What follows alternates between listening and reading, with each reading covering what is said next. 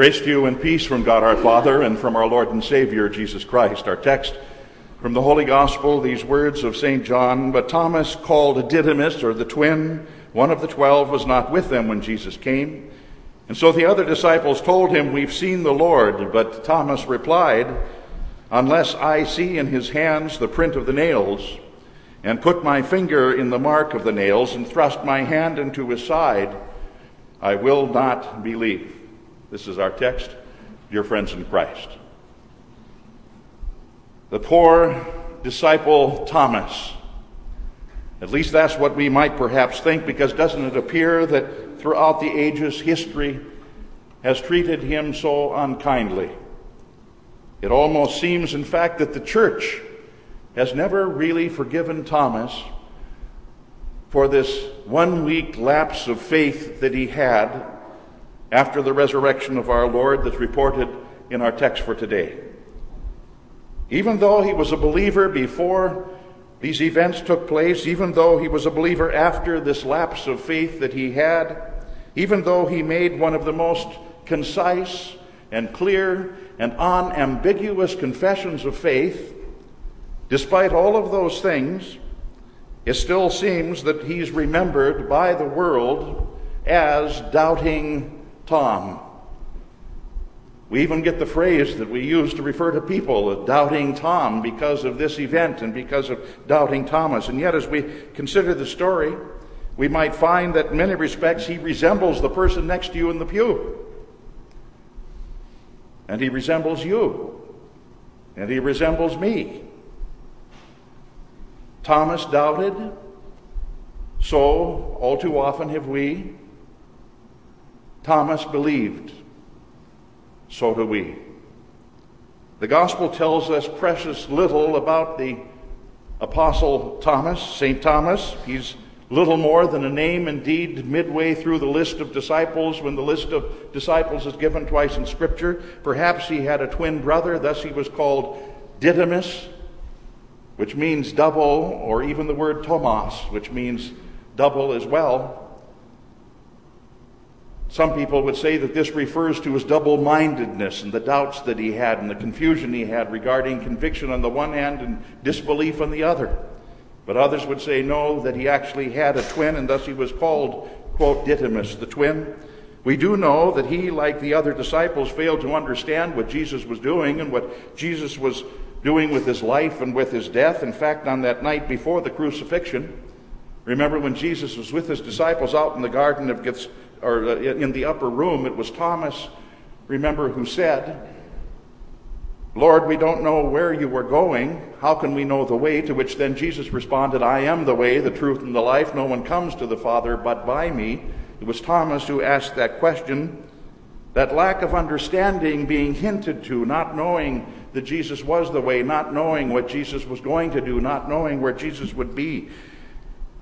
That understanding of what Jesus was all about and what he had to be doing the business of his Father led to an outright panic, of course, later that night, as we'll recall from last week, when in the Garden of Gethsemane, he, like all the rest of the disciples, forsook the Lord and fled in disbelief. Certainly all of them at that point of time entertaining their doubts. For some reason, Thomas wasn't with the rest of the doubters on that first night after our Lord had risen, that first Easter Sunday evening when Jesus appeared to the 10 disciples in that closed room that we heard about in today's reading. Perhaps he just felt the need to be all alone. Who knows? Maybe he felt he had to be all alone to absorb the hurt and the anger that he felt, as so often some people are inclined to do. Perhaps he was angry and so disturbed with the events that he had seen transpire that he just wanted to go to Gethsemane and pound his fist against some olive tree. Who knows? Perhaps he had resolved to put it all behind him, as people so often do with a bad chapter in their life when they've determined they've made some wrong decision, that they had followed some wrong scheme or plan. and that he was deciding at that point in time how he was going to pick up the pieces from 3 years back and start all over again. Perhaps he had come back just to tell the rest of the disciples goodbye when he comes finally a week later into the upper room. Whatever, when he finally did come back, expecting to see them all sitting around long-faced, fearful yet of the Jews and what they might do to them, he's greeted not with the somber sense of defeat that he thought he would be, but instead Thomas is greeted with the unbelievable news. Thomas, we've seen the Lord with our own eyes. We've seen him. He's risen. We've seen him. And what's Thomas's response? He's not going to invest his emotions, not again in this pie in the sky imaginations and the hallelujah hallucinations of these guys again. He had done it once, and it seemed that he had been badly mistaken, and so he says, no. In essence, he says, don't play your games with me.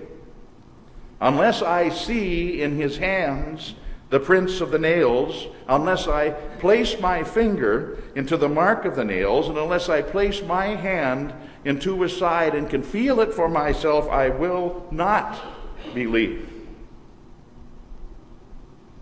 Thomas demanded indisputable proof. He demanded empirical verification, incontrovertible, tangible, touchable evidence. He wouldn't believe without it. The tales of hysterical women were not enough for him anymore, not now. The ghostly apparitions of his fellow disciples would not be enough for him, not anymore. In fact, he wouldn't believe even if with his own eyes he saw it.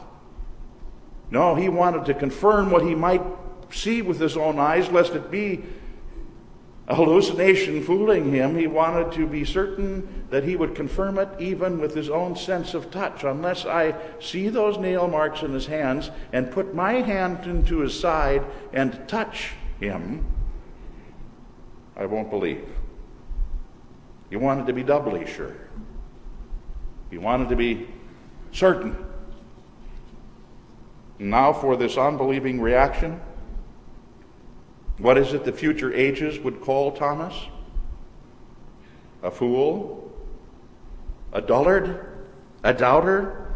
More charitably, we call him a skeptic. In fact, German ancestors in the Middle Ages used to have a symbol for Thomas.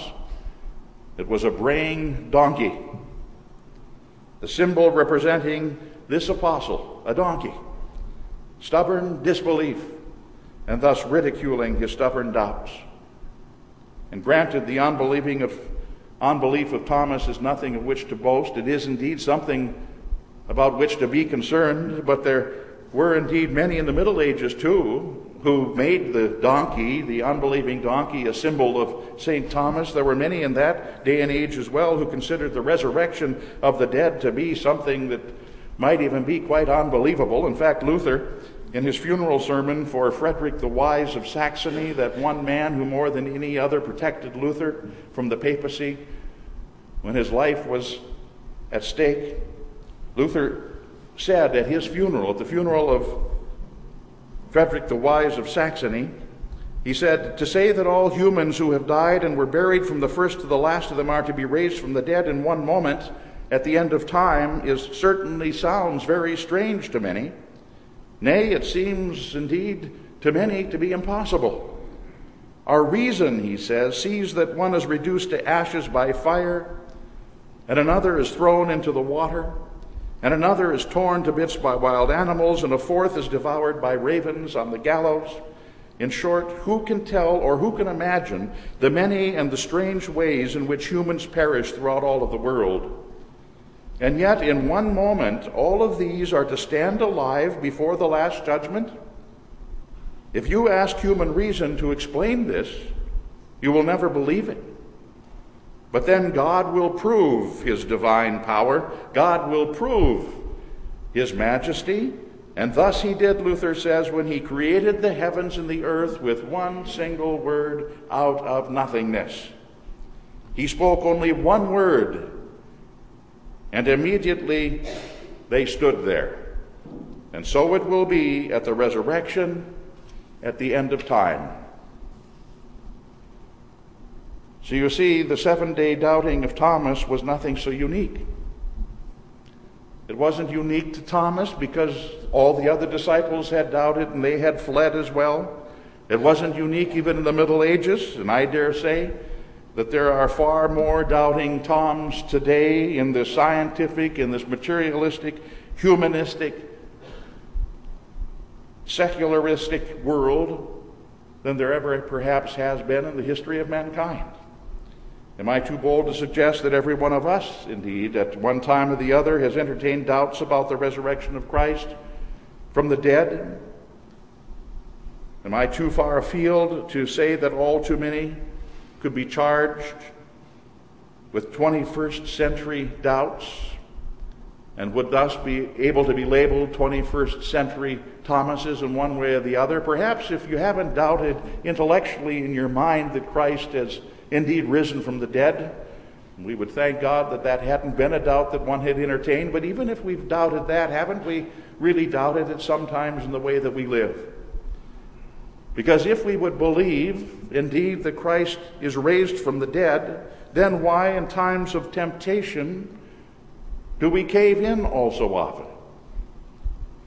Why? Because we don't draw on the power of the presence of the risen and living Lord Jesus Christ, who has promised to give us the strength that we need under every temptation to resist.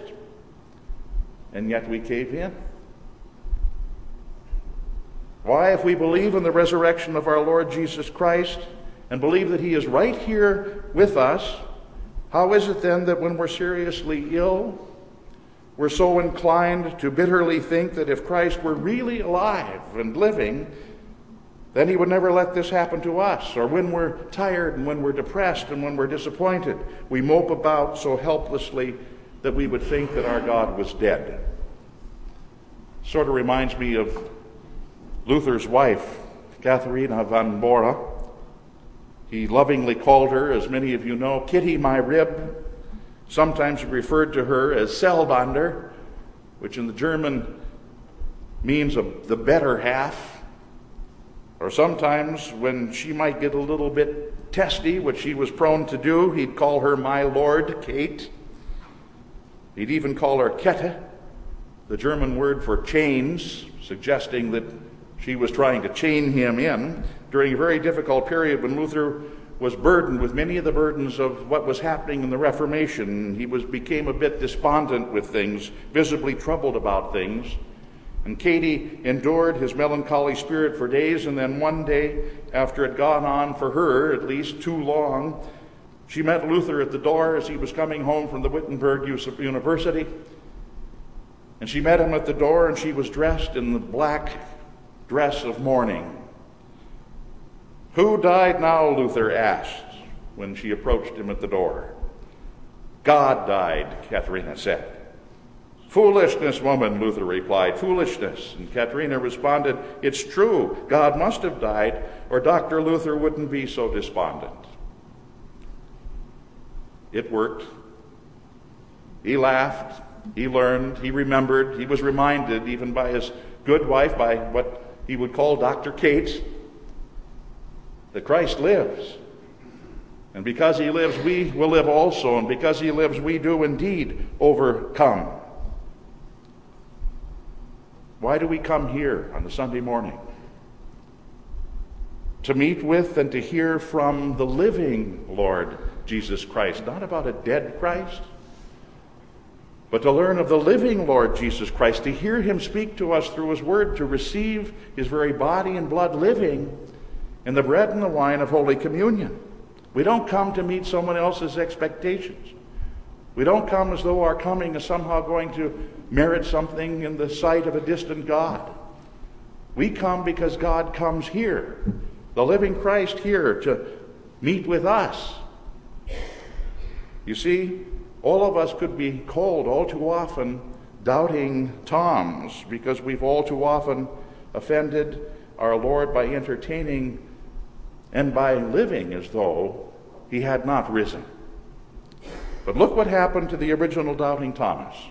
Our Lord doesn't leave us in that place of despondency or in doubt. He acts to indeed strengthen that faith that he creates within us. Look what happened to the original doubting Thomas. A week later, the disciples are gathered together in the same place. This time Thomas was with them, and our resurrected Lord, in his patient and in his forgiving mercy, met Thomas precisely on his specific terms. He reappeared to his disciples. He walked purposely over to Thomas, whose eyes must have been at that point in time as large as saucers and whose mouth must have been dropped agape. And he says to him, Thomas, put your finger here. He directs immediately the doubt of Thomas.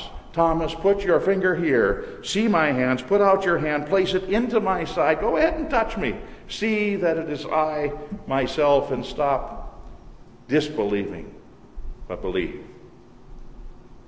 Overcome and humbled by what he had heard, what does Thomas do? The text doesn't tell us that he went ahead and touched him. He didn't have to anymore. He just falls to his knees, and you can imagine it, and he simply says, my Lord and my God. A beautiful, simple, concise, unambiguous confession of faith. Needless to say, Thomas missed no more meetings of the disciples with the risen Lord Jesus Christ. In fact, in the Gospels, we find him next having breakfast with the risen Lord on the shore of the Sea of Galilee. We find him worshiping. As Christ ascends into heaven, he's there on the mountainside with the rest of the disciples. Early Christian tradition tells us, in fact, that Thomas became the, quote, apostle to the east, proclaiming the living Christ even as far, tradition tells us, as India, where he was finally then martyred, confessing the faith, confessing the risen Lord Jesus Christ in India. And some Christians there today still call themselves Thomas Christians, to the honor of the name of St. Thomas, who brought to them the gospel of the risen Lord Jesus Christ, whom he had called my Lord and my God. A doubter for 1 week, but a believer for the rest of his life. And now our lesson for today is not 3 cheers for doubt, not by any means. Remember, after Thomas finally saw and touched and heard and believed, Jesus chided him and said to him, have you believed because you've seen me, Thomas? Blessed are those who have not seen and yet believe. And herein lies the blessing of our Lord upon us. We have not seen, as Thomas saw, and yet we do believe. By the grace of God, you believe. Thomas relied on his own physical senses, and because he did, he no longer had to have faith in the resurrection, any more than you have to have faith that the sun is shining when you see it shine, or you can feel its warmth of light. It doesn't require faith. The more the tangible proof, the less faith is needed. And small wonder that Jesus chided him. By grace you are saved through faith. And that faith that you have in the risen Lord Jesus Christ is, Scripture says, a gift of God to you. You are all sons of God through faith. Blessed are those who have not seen and yet believe, Jesus says. Faith created in you by the Spirit of God, faith sustained in you by his word and sacraments, is what believes that all of your sins have been paid for on the cross of Jesus Christ, though you were not there to see it happen and to touch and to feel. Faith believes that he arose from the dead. There were many who visibly saw him on the cross suffer and die, and yet they went away unbelieving, though they had seen it with their own eyes. There were those indeed among even the 500 who had seen him risen from the dead, of whom later the Scripture would say, and when they saw him, they worshipped him, but some were doubtful, despite the fact that they would see him. You see, seeing isn't always believing. Faith is what it takes. A faith that's created and sustained within us by the Spirit of God. Faith that doesn't waver at every little blowing of an adverse wind. And many of us, doubt and faith, though, throughout our lives will coexist. We're Christians, all right, but we're like the man who came up to Jesus in the Gospels and said, Lord, I believe. help thou mine unbelief. We're often like Peter, whose faith in Christ moved him to jump impetuously out of the boat and to start walking on the water. Faith enabled him to do that. Faith in Christ, the object of faith, enabled him to do it. But then as soon as he saw the water about him and the waves ripping and roaring, then he started to go down. His reason and his logic took over and he began to sink. What are you doing?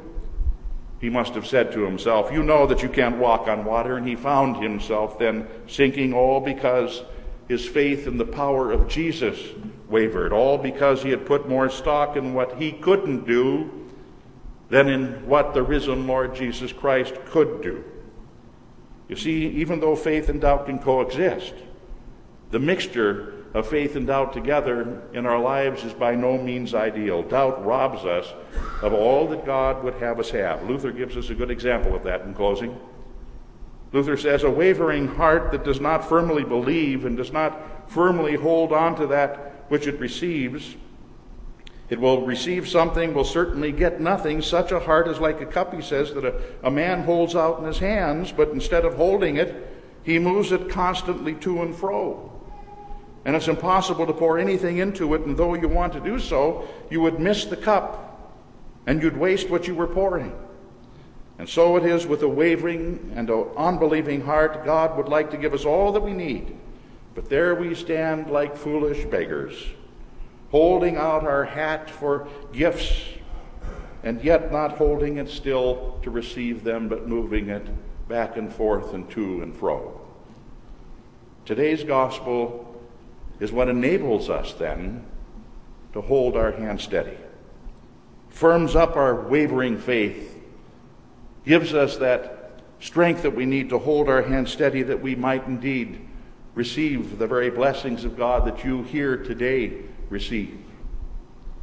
Lord, give us that blessed faith that trusts, though it cannot always prove, that faith that believes, though it does not always see. Come and receive even at his altar that which you don't see, but that which you certainly do believe. In the name of the Father, and of the Son, and of the Holy Spirit. Amen.